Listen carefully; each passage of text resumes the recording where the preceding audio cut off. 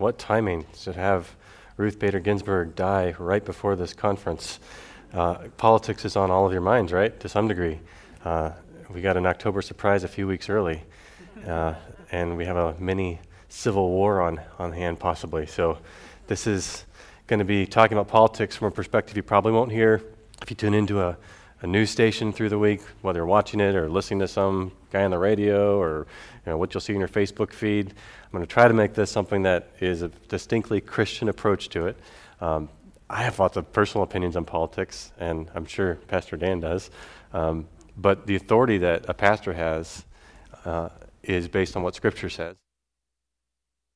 Did I just do something?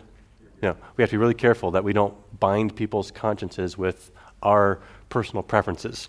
So what I'm going to try to do in this morning time and in the sermon is try to distinguish between those things of knowing when it's okay to have personal opinions and preferences, and then what must Christians believe, and then how do you interact with each other when you differ over how you land on political opinions and policies and such. So that's where we're going. By the way, I'm one of the pastors of Bethlehem Baptist Church. Maybe you heard of John Piper. He was a pastor there for over 30 years. And when he was pastor there, he would say this often. He'd say there were two groups in the church that he would feel were experiencing a tension with each other.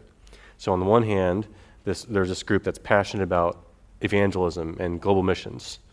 They want to tell people about Jesus. And then there's another group that's not against that, obviously, but they're passionate about social action. So ministries to the poor, to recovering addicts, to women with crisis pregnancies, to marginalized minorities. That's a good thing to be passionate about that. And he would notice that the two groups could be frustrated with each other and feel like what we're doing is more important than what you're doing. And what Piper would do, he said he'd try to breathe oxygen on both of their fires, and he'd try to bring them all together with this sentence: Christians care about all suffering, especially eternal suffering. So what he does is he puts all that ministry to people in a perspective of what's more ultimate, what's more important. It's all important, but some is more important, and we can agree to that and all care about it all. I find that helpful. So you can check him out. He's got some talks on that. Just Google that. So right now, I'm guessing there are some of you in this room who are feeling a similar tension as you think about politics. I'm guessing that everyone here cares passionately about justice. If you're professing to follow Jesus, and Jesus is a just king, you care about justice. You want justice to be done. You care about justice, and you're probably aware of all kinds of areas in this country where there are injustices, and that bothers you, and it makes you more concerned that we should fix that. That's not right. And that's a good impulse to feel that way. And what's happening right now, at least as I can see things in the evangelical world that's similar to churches like this one, so people who are theologically conservative, what's happening is some churches are feeling tension that's building, and even some fracturing within the churches, where it's almost like people within the church are thinking, if you don't agree with me on this, then you need to either leave our church or I got to leave the church. We can't coexist. That's happening. And from what I can tell, it's not happening here. I'm not an expert on this church, but I did a little bit of digging, and it sounds like you guys are just fine. So that's encouraging. But still, it could happen. So we need to talk about it and prepare for it. So let's talk about what I mean by politics, and we'll jump into the handout you've got there. So typical way to define politics is about publicly distributing power over an entire population. And as I'm addressing politics, I'm thinking of it primarily in the Democratic Republic of the United States, where we are now. That's our context. But I think what I'm going to say is going to apply to other governments in other parts of the world. I've got 3 questions to ask. It's on your handout. In this first session, I'm going to just ask the first one. So why do Christians passionately disagree with one another over politics? And I'll ask the second 2 questions, God willing, in the sermon to follow. What I'm doing right now, by the way, is I'm condensing 2 writings I recently worked on with a friend named Jonathan Leeman. So he wrote a little book, what's it called? How Can I Love Church Members with Different Politics? And then he wrote an article that's online for Themelios called Politics, Conscience, and the Church. And I'm kind of condensing all that work and reworking it a little bit for this context. All right, so first question, why do Christians passionately disagree with one another over politics? I'm going to give you what I think are 2 reasons for that. And then I'm hoping to finish a little early so that we can have some Q&A. I know it's dangerous, but I think that's more interesting for you, and it's a better learning opportunity. So that's what I'm aiming for, and then be done by 10:10. All right. So I'm going to unpack this first reason with 5 statements. Here's the first reason. Because Christians passionately care about justice and believe that their political convictions promote justice. So first statement is we got to define justice. You know, if we miss this one, if we define justice incorrectly, it's like we gave away the farm. We have nothing else to talk about, really. Like, we got to get this right. So let's start there. What is justice? Statement 1, justice, according to the Bible, is making righteous judgments. So let me unpack that. It's doing what's right according to the standard of God's will and character as he's revealed it in his word, in the Bible. And the word justice first occurs in the Bible when God says that he chose Abraham and his descendants to bless the nations, here it is, Genesis 18:19, by doing righteousness and justice. Righteousness and justice. And interestingly, a third of the word of the times justice appears in the Old Testament, the word righteousness occurs right next to it. Justice and righteousness, they go together. The standard of justice is not contemporary community standards.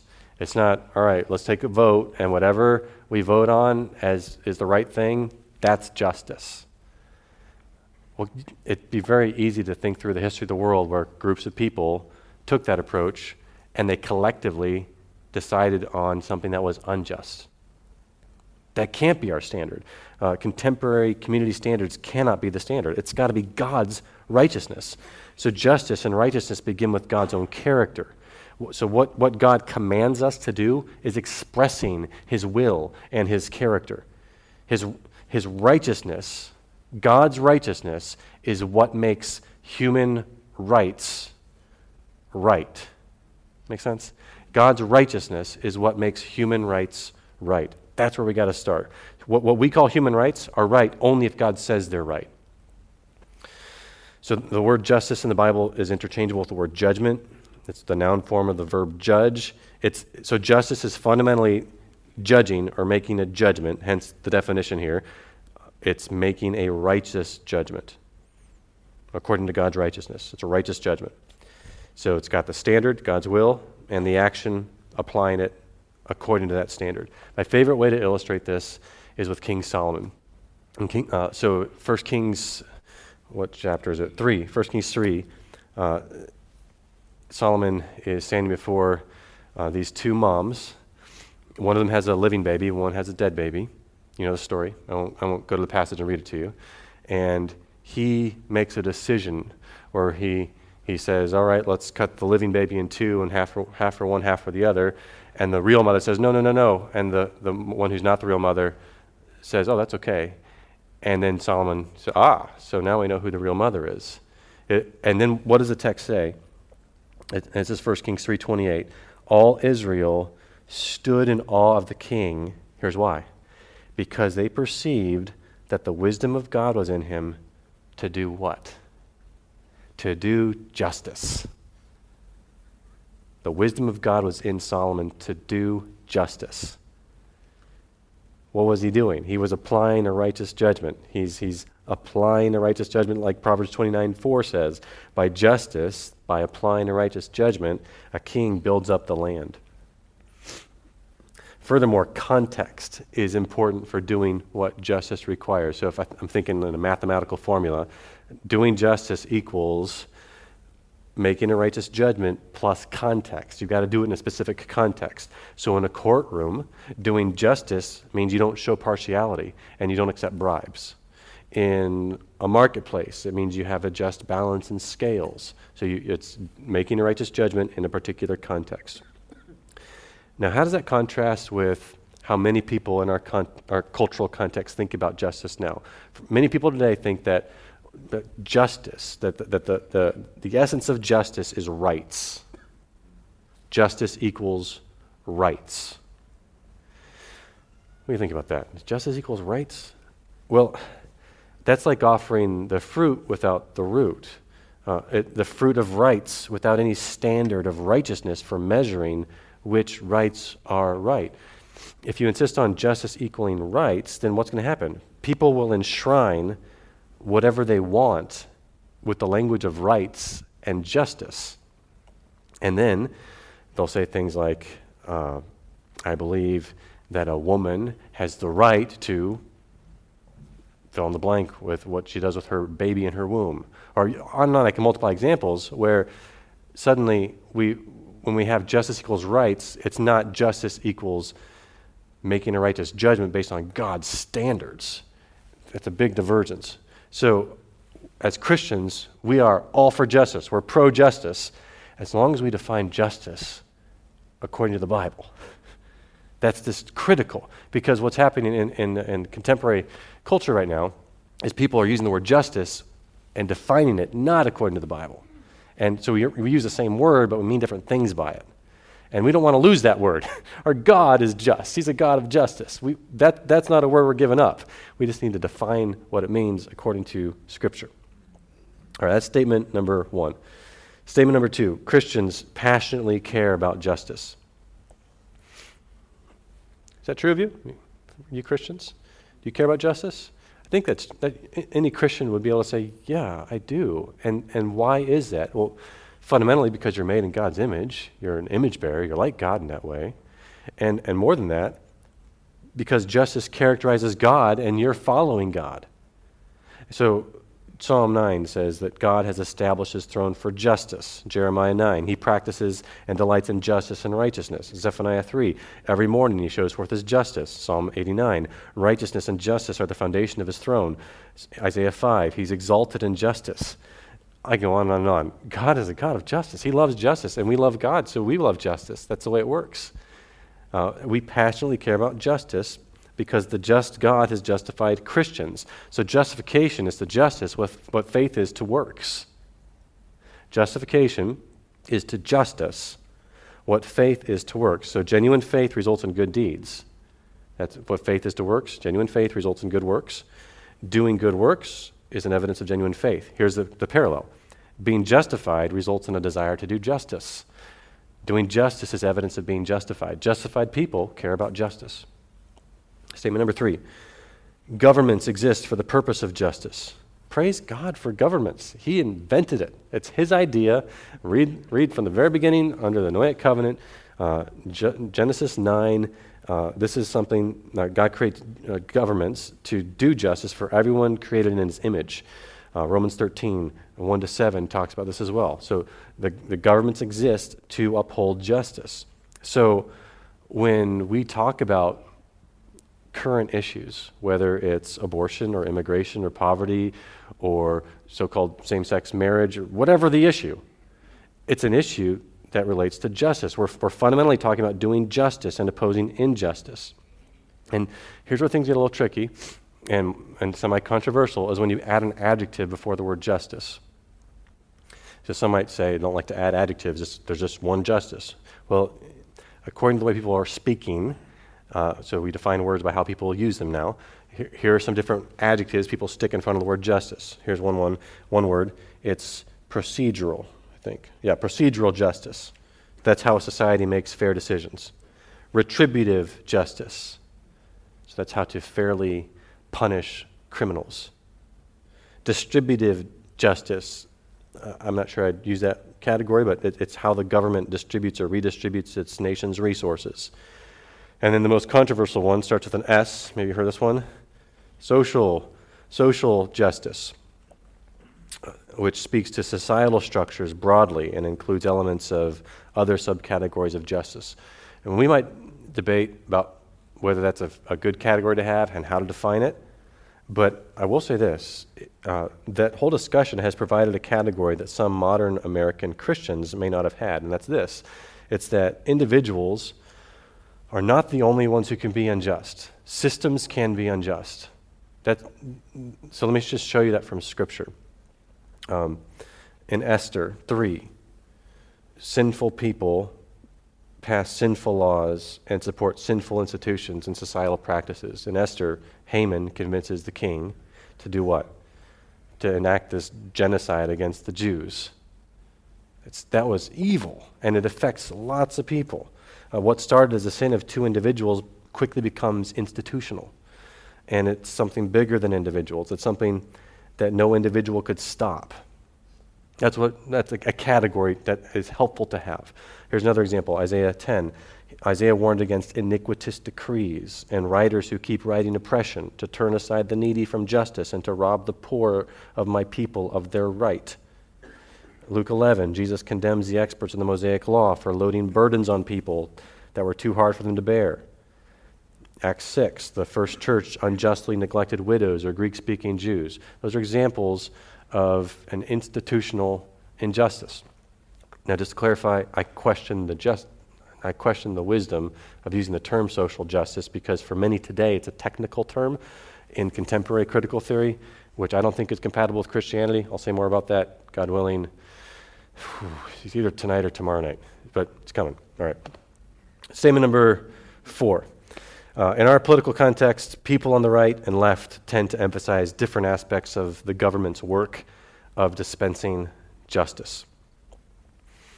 I'm painting with really broad brushstrokes here, okay? So in general, people on the right tend to emphasize justice as righteously punishing wrongdoers. And in general, people on the left tend to emphasize lifting up the wrong. I know, that's broad brushes. I believe the Bible emphasizes both. So here's Psalm 72. May the king judge your people with righteousness and your poor with justice. May he defend the cause of the poor of the people, give deliverance to the children of the needy, and crush the oppressor. Psalm 72. Statement number 5. Christians passionately believe that their political convictions promote justice. Now, you might be right in your opinions about justice. You might be wrong, but if it's your conviction, it's a conviction because you believe it, right? You think you're right. And what can happen is you can, for some issues, be passionate about your view on an issue. And that can be good if you're right. But imagine if you were wrong and you were passionate about it. The damage that could come. So let me just issue a caution for all of us, for me included. Our hearts are fallen, and a fallen heart always thinks it's right. Always thinks its cause is just. Adam and Eve's decision to partake of the fruit in the garden required a self-justifying argument, and we've all been self-righteous and self-justifying since that time. So self-justifying people tend to be certain that their convictions are just, and that's why we're tempted to scorn others and second-guess others when our convictions don't line up, even if it's a fellow church member. So that's the first reason I'm suggesting that Christians passionately disagree over politics. And when I say passionately, I'm not talking like one person votes Republican, another votes independent. I'm talking one votes Republican and another might vote Democrat, and they are, and there's a tension that's, can we even be fellow church members? That's what I'm talking about. Okay, so first reason is that Christians passionately care about justice and believe their political convictions promote what they perceive as justice. The second reason is like the first, and that's this. Christians have different degrees of wisdom for making political judgments and tend to believe that they have more wisdom than those who differ. So most political judgments depend on wisdom, and only God is all wise. You are not. I am not. So when we make a political judgment and we don't have all wisdom, we can't be absolutely certain that our judgment is exactly the way God thinks of that issue.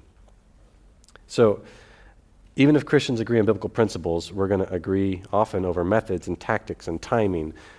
Wisdom is a posture and a skill. It's a posture of fearing the Lord. It's a skill of making productive and righteous decisions, and life is full of complex, complicated decisions. You know that if you're a parent, so many choices you make trying to shepherd your children faithfully, that You just need wisdom. You're not sure what to do. For elders trying to shepherd a church, so many complicated decisions. What do? You need wisdom. We need wisdom for living in this life. And wisdom is that posture of fearing the Lord and making productive, righteous decisions. So here's a analogy I like. Like cars need fuel, political judgments need wisdom. Wisdom is what fuels political judgments. So when Solomon made that wise decision before the two mothers, what was he doing? It was revealing that his goal was justice and the means was wisdom.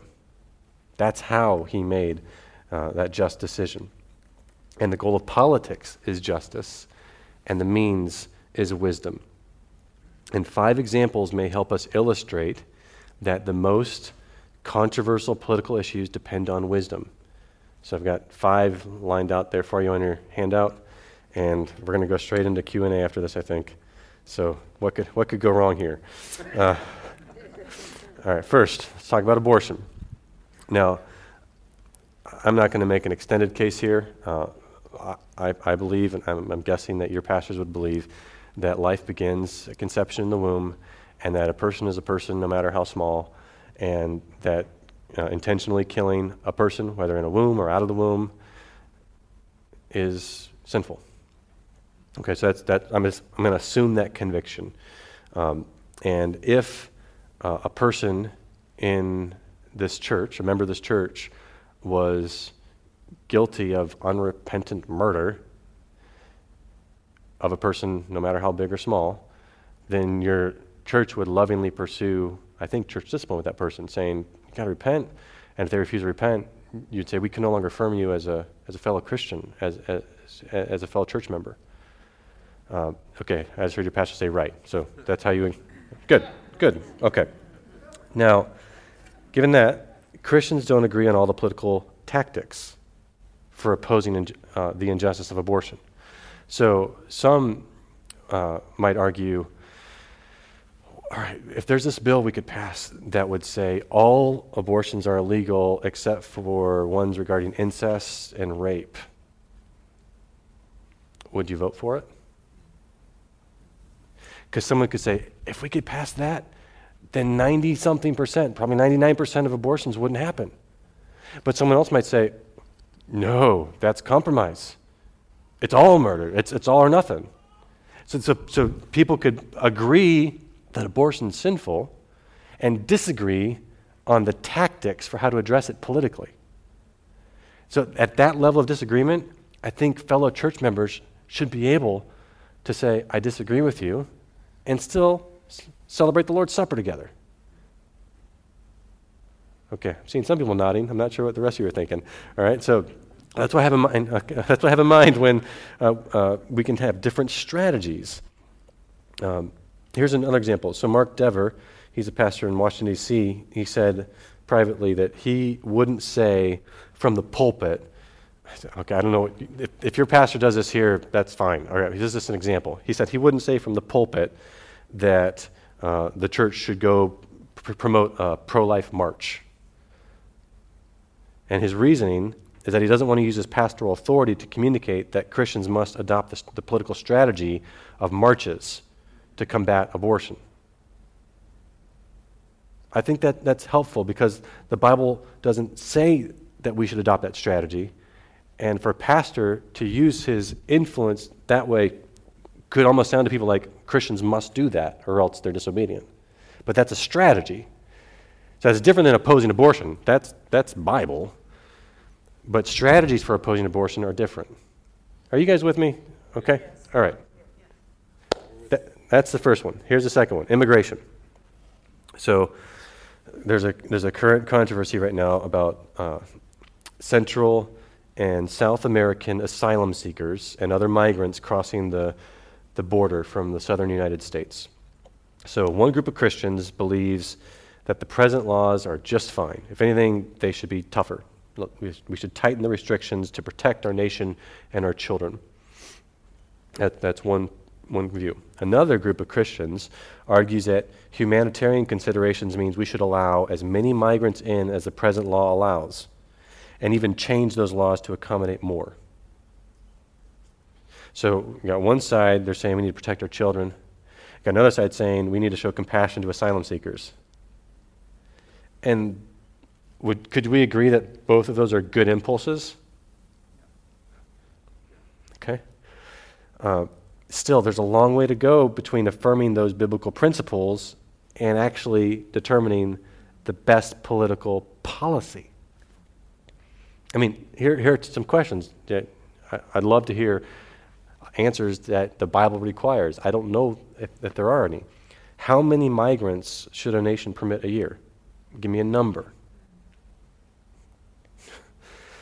How many asylum seekers? How will that affect the economy and people's livelihoods? What's the best way to prevent and combat drug and human trafficking? Is the nation obligated to undertake all the costs of processing the hundreds and thousands of migrants who might show up at the borders? And in what conditions should refugees be housed at the border? And what about child-parent separation at the border? And what unintended consequences might follow from this or that decision? My point is to say this is complicated. And as a pastor, I don't have the authority to say, the Bible requires you to think and do this about the issue of immigration in our country right now. I could say the Bible presents these principles, and we need wisdom on how to apply them in our situation. And at least for me, maybe not for your pastors, but for me, how to triangulate all that and come up with the best way forward, I don't know. So those are tough questions that require wisdom. I do have opinions. I'm intentionally not telling you what I'm thinking, but I've got opinions, but they're not anywhere close to, you must believe this. So the revealed wisdom of God in the Bible is different from the wisdom of man, and we need the wisdom of man to make nearly every political judgment. So political judgments depend on figuring out how do we apply the Bible to all these complex circumstances that surround every political decision.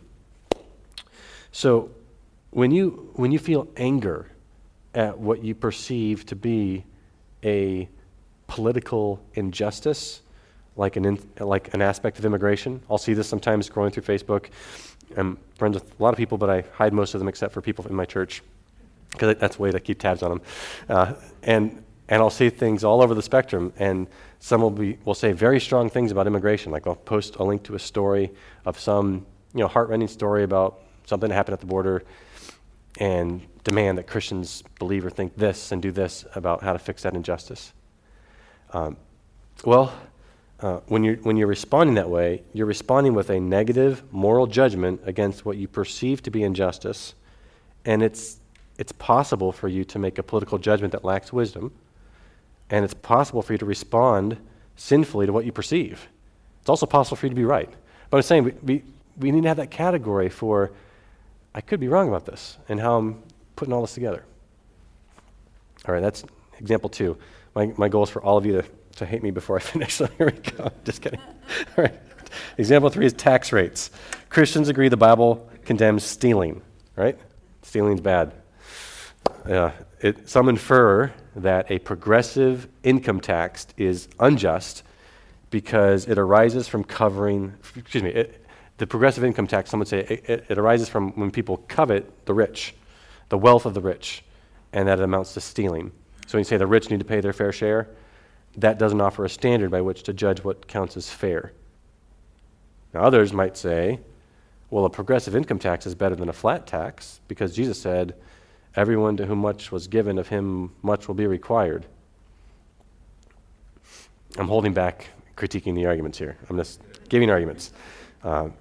So they'd say it's fair because they don't deserve the extra they have. So the first group saying, well, that passage has nothing to do with tax rates.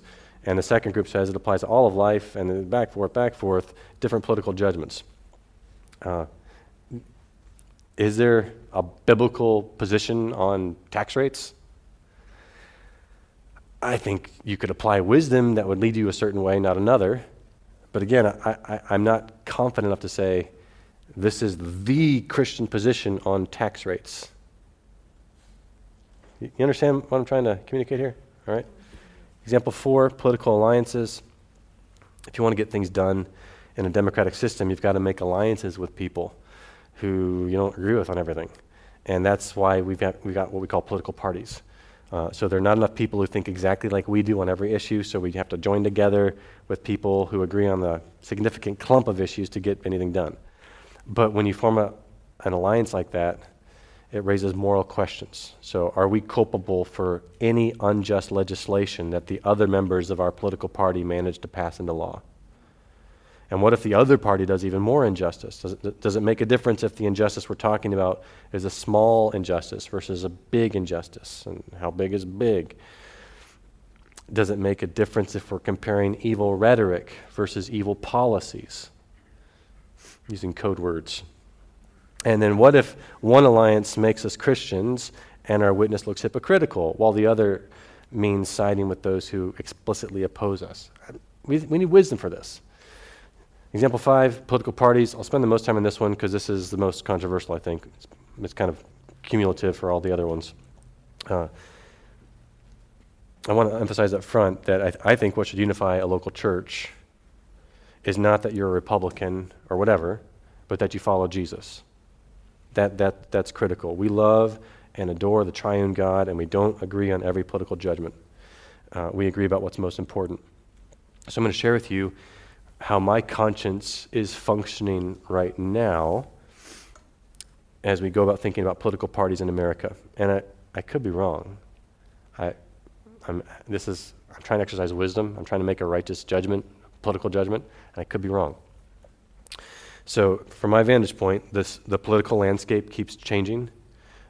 Each election cycle, it's not the same as the last one. Political parties have platforms that change. I know this year the Republican Party kept theirs from 2016, but usually they come up with a new platform.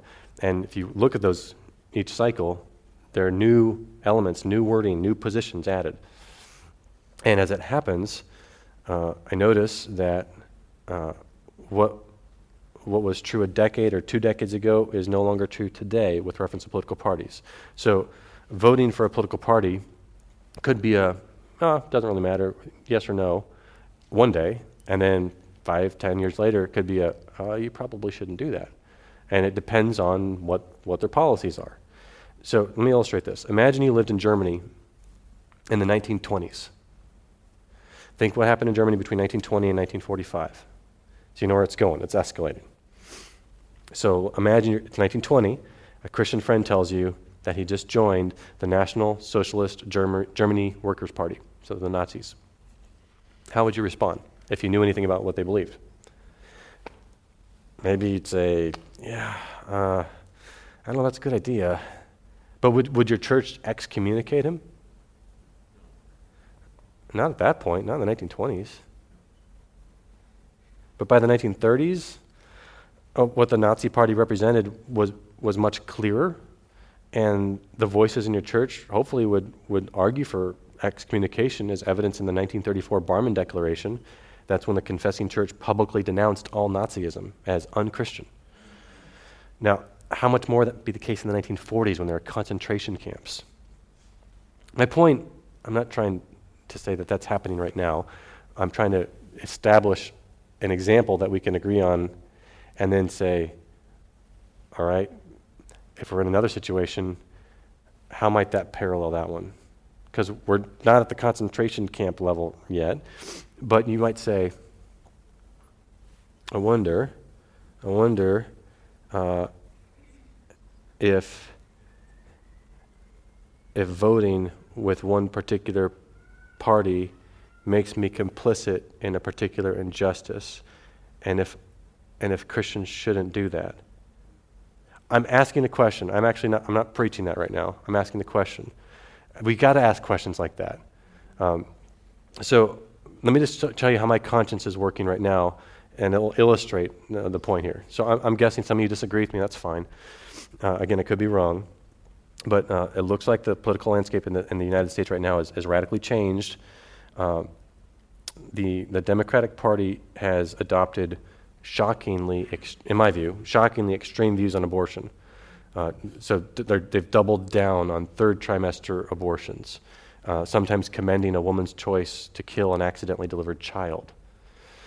The party champions so-called gay marriage, transgender rights, other LGBTQ plus rights in the name of a tolerance that punitively threatens the religious liberty of evangelical institutions like schools and churches and adoption agencies. I don't think what I said was controversial. That's happening. It's not controversial whether it's true. I think those are facts.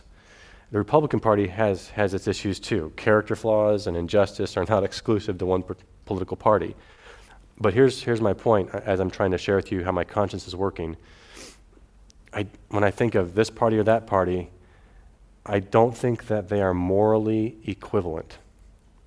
I think they're both shot through with problems, but that if you put them on a scale, one is worse than the other, from my perspective. Some evils are greater than others. Now, in the United States today, some Christians seem troubled by their choice of party. Others don't feel that they can align with either party, so they hold their nose and pick the lesser of two evils. Others wonder if both parties are off limits. Maybe it's like the situation with the Nazi Party. I don't think a particular political party is a perfect fit for any Christian. If I did, then I think party thinking would be subverting my Christianity. But would I recommend that our church excommunicate someone for voting Democrat? I'm not there yet. But I think we should ask the questions like that. Those are hard questions to help us think through where are we, what's off limits, what isn't. And then if we're not going to excommunicate for it, then that means you have to allow for a fellow Christian to do that and be able to fellowship with them. So these are hard questions we've got to think through here. Again, I'm still trying to tell you why I'm thinking this way. Let me start with what John Piper wrote in 1997. This has really influenced how I think about politics. Short paragraph. No endorsement of any single issue qualifies a person to hold public office. Being pro-life does not make a person a good governor, mayor, or president. But there are numerous single issues that disqualify a person from public office. For example, any candidate who endorsed bribery as a form of government efficiency would be disqualified, no matter what his party platform was. Or a person who endorsed corporate fraud, say under $50 million, would be disqualified no matter what else he endorsed. Or a person who said that no black people could hold office. On that single issue alone, he'd be unfit for office. Or a person who said that rape is only a misdemeanor. That single issue would end his political career. And these examples could go on and on. Everybody knows a single issue that for them would disqualify a candidate for office. I believe, he says, that the endorsement of the right to kill unborn children disqualifies a person from any position of public office.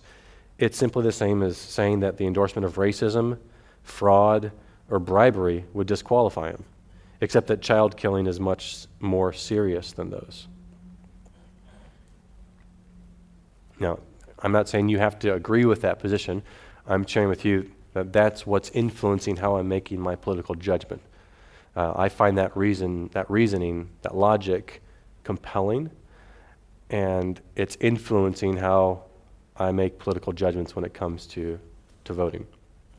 Now, I resonate with a theologian and ethicist I like to read. His name's John Frame, and he says, it's an art to weigh the importance of different issues and to come to a godly conclusion. Each of us should have a large amount of tolerance for other Christians who come to conclusions that are different from ours.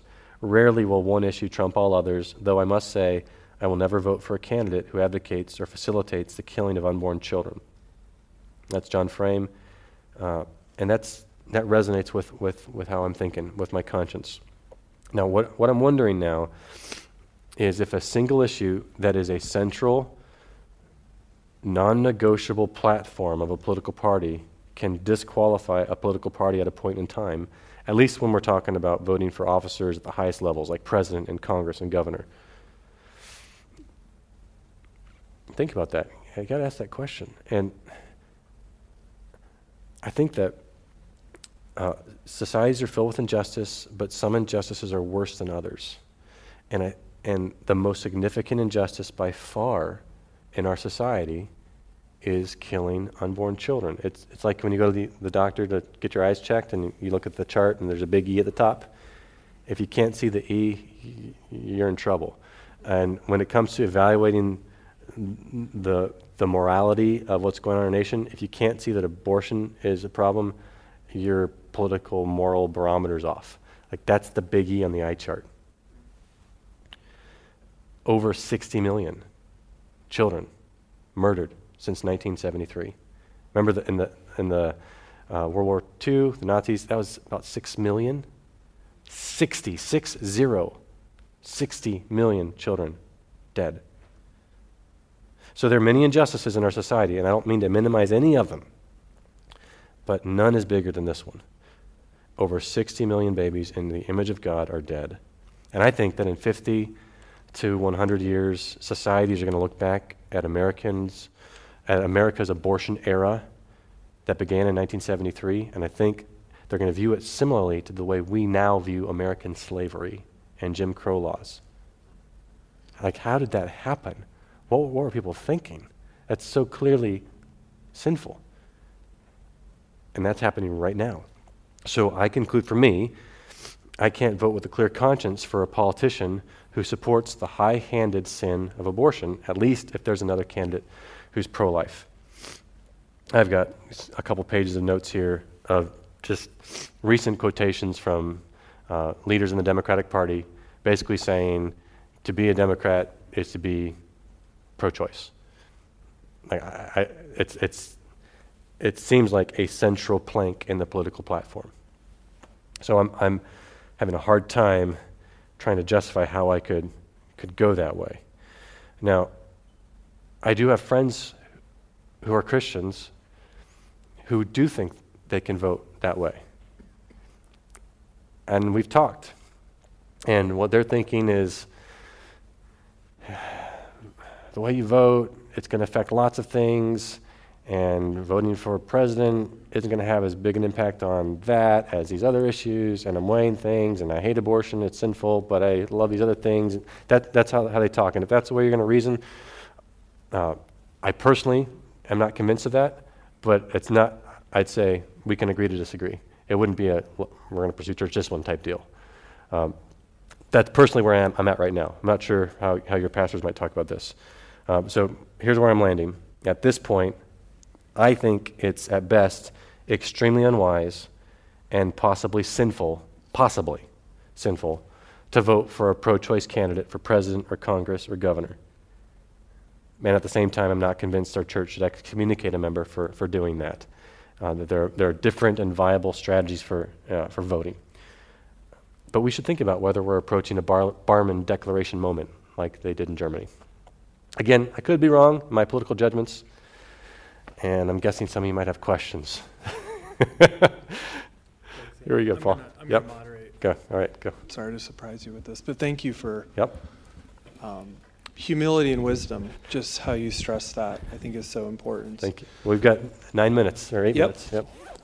All right. Any questions? I'll repeat them, but do speak as loud as you can so we can hear. So the question was, speak to some of the counter approaches that might cause someone to lean more progressive or left. Sure. So I recently gave the same talk to the Just Gospel Conference in the D.C. area in March. That's right before COVID. And the BD Anabwile hosted the conference, and he got up right afterwards, and we had a 10-minute conversation about this. So I think he'd be an example of this. And he said, that Piper quote mentioned racism and bribery and fraud, and he said, could we add treason to the list? He's obviously going after Trump, President Trump. In his mind, I think he'd argue that there are other issues like immigration, what he would call racial justice. From his vantage point, voting one way rather than the other would be more productive. And I disagree with the political wisdom of that, but he's, as far as I can tell, a rock-solid, God-loving, solid, conservative theologically brother, and we just differ in our political judgments. And we can love each other in those differences. Is that fair? Yeah. Good, thank Yeah. you.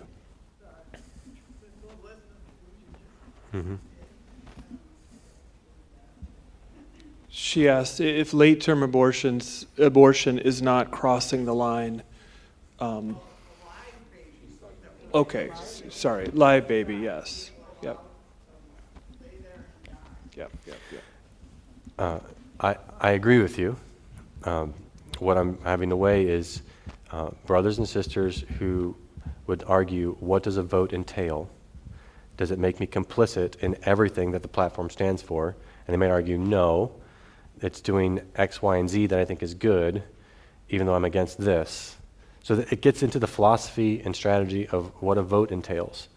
And I could tell you what I think a voting entails, but that's just what I think. We can't say turn in your Bibles to, there's not a democratic republic in the Bible that we can go to. So that's why this is a wisdom call. But I'm sharing your sympathies. That's why personally, in my conscience, I can't go there. And I wouldn't counsel someone to go there or recommend it. In fact, if I had a friend who's thinking that way, I would try to persuade him not to. But I'm not convinced that that's a church discipline issue. Yeah. Another question? Rights that God has always given us.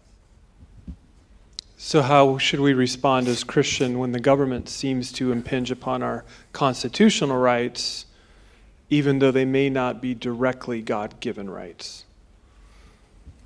So this gets into the issue of civil disobedience. When you consider civil disobedience, you want to weigh a whole bunch of principles. Those include that we must obey the government, Romans 13, 1 Peter 2. Those include that we must obey God rather than men when there's a conflict. Acts gives some great illustrations of that. Also, there are other illustrations in the Bible where not didactic, not like teaching literature part of it, but stories that portray people disobeying the government and that portray it in a good light. So like Exodus chapter 1, the Hebrew midwives are disobeying Pharaoh, and it portrays them as heroes. Esther goes into the king's presence when that was breaking the law, but portrays her as courageous. Shadrach, Meshach, and Abednego will not worship the idol of King Nebuchadnezzar, portrays them as courageous for doing that. Daniel won't stop praying. He goes to the lion's den, and the text vindicates him for that. The wise men don't go back to King Herod when he says, come back to me and tell me where Jesus was born. And God in a dream told him not to go back. And we got, of course, Peter preaching in Acts. We must obey God rather than men. So those are examples of the principle that civil disobedience can be a God-honoring thing. But when it comes to issues where, let's say, imagine a scenario where the government might require you to wear a mask. What do you do with that? Well, you want to obey Romans 13 and 1 Peter 2, maybe even give the government the benefit of the doubt for a while. At some point, it could be legitimate to say, this is overdone, overblown, and this is unreasonable. Are we at that point? I don't know. What MacArthur's doing in Southern California, I'm cheering him on. I admire him. I'm a pastor of a church in northern Minneapolis. We're wearing masks. There's more than one way to respond. But does that help a little bit? There's a lot more we could say. Good. Alex? Yes, I have one. What is the Christian stance when the politician's personal behavior differs from the political action? So how should a Christian respond when a politician's personal behavior differs from their political action? I can give an example too. Let's say adultery. They commit adultery, but yet their political beliefs outline. His example is that, let's say, a politician commits adultery. The Bible doesn't tell us how that affects our voting in a democratic republic. So there's not like here's the way Christians have to respond in those issues. It requires wisdom. So personally, I don't think it's asking too much to say, I just want to vote for somebody who's decent. It doesn't have to be a Christian. It just has to be decent. Like basic character. He doesn't murder people. He's not a racist. He doesn't commit adultery, keeps his word. Just basic stuff. It's pretty low bar. To me, I think that's just me personally. But I don't think we could say from the Bible that it forbids you ever voting for someone who committed adultery. Personally, I don't trust a person like that. I don't think they're a person of integrity. But I can't say with the authority of God's word, if you do that, you're sinning. There's so much more we could say there. Yeah. I can't say that. His actions are sinful. Yes, Yes. of course, adultery is sinful, but voting is not necessarily sinful. Thank Okay. you for clarifying. I didn't mean to imply that Andy- adultery wasn't sinful. Andy, I'll ask you the last question. Yeah. Can you just give us some counsel on news intake? Yeah, Which yeah. is a huge piece of this for all of us as Christians. I would recommend you not watch any TV that's news, even no talk radio. I'm serious. That wasn't a joke. So I get all my news from sources that report facts, and if they have a bias, and everyone does, they tell you what it is, and I vet the people who are doing it. So I know. Here's what I do every morning. While working out, I listen to 2 podcasts for news, The World and everything in it, it's World Magazine, and Al Mohler's The Briefing. And then I follow some people on Twitter whom I trust, and then I'm on a thread with some political junkies in Washington, D.C., and they text like 30 times a day. But I mute that conversation, check once a day. But I keep up, and it's plenty for me. And then it's plenty. But I also read some journals that, if the day-to-day thing is what I'd say beware of. And if you get like the weekly or the monthly perspectives on issues, that can be more helpful. Because you think about it, what's fueling the daily news? It's urgent, newsflash, breaking, we need your attention right now. That's how they make money. They're basically trying to get you coming back by scaring you, making you think that you're missing what's happening. And the whole news cycle on TV and the radio, it's entertainment. And so I don't recommend it. Thank you. That was kind of very opinionated, but that's... Thank you. Yeah. Oh, that's great. That's great. So we're going to dismiss here.